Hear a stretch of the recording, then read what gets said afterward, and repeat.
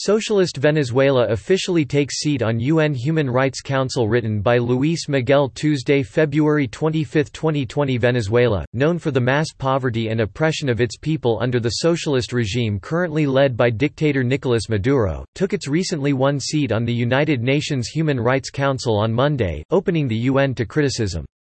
Venezuela won a seat on the council on October amid sharp reproofs from the United States.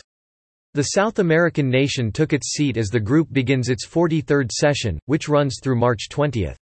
Maduro rose to power as the successor to Hugo Chavez, the socialist leader with close ties to Cuba's Fidel Castro. Maduro's government has been marked by massive economic ruin that led the United States to recognize another political figure, National Assemblyman Juan Guaidó, as the acting president of Venezuela. Speaking to the UN General Assembly, Secretary-General Antonio Guterres called the 4 million people who have fled Venezuela one of the largest displacements in the world. At September's UN General Assembly, President Trump cited the Human Rights Council's own report that detailed how women in Venezuela stand in line for 10 hours every day waiting for food. Over 15,000 people have been detained as political prisoners. Modern-day death squads are carrying out thousands of extrajudicial killings, but Venezuela's election to the body was not the only controversial pick.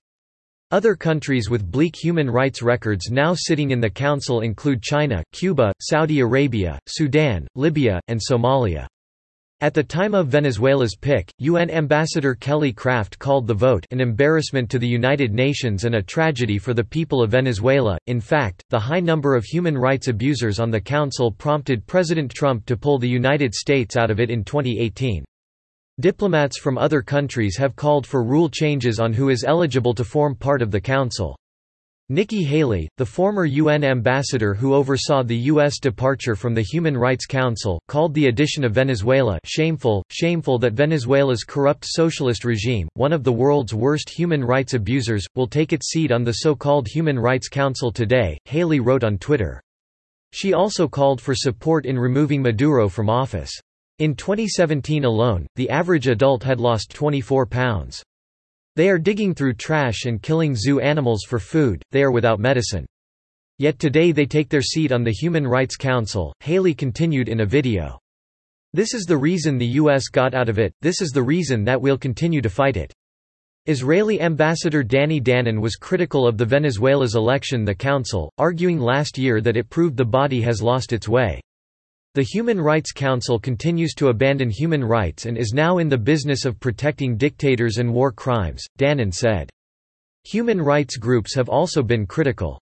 Anne Bayevsky, director of Turo Institute on Human Rights and the Holocaust, said the news was a clear-cut validation of the Trump administration's decision to get off the council, to withhold funding, and to refuse to legitimize it. While there are certainly grounds for outrage, it is far from surprising that a socialist dictatorship such as Venezuela has been given a prominent human rights spot in the United Nations. Socialists dominate the UN, including the Human Rights Council. The Council's secretariat is Human Rights Commissioner Michelle Bachelet, the former president of Chile.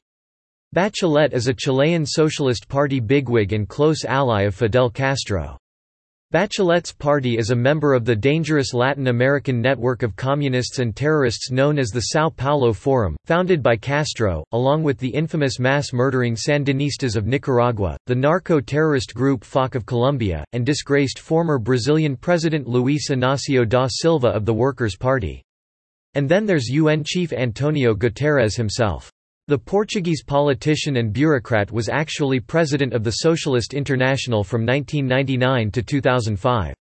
The Socialist International (SI) is the global alliance of the world's communist and socialist political parties. As TNA writer Alex Newman has noted about SI's extremism.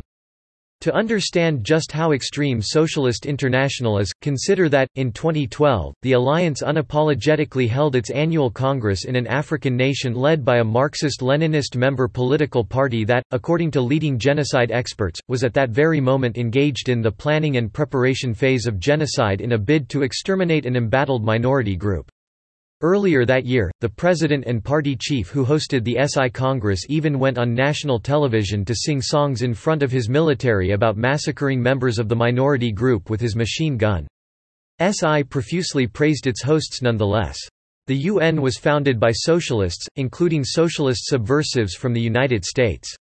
For example, Alger Hiss, the American Secretary-General of the United Nations Conference on International Organization, was a Soviet spy who helped leak government intelligence to the USSR during his time in federal service.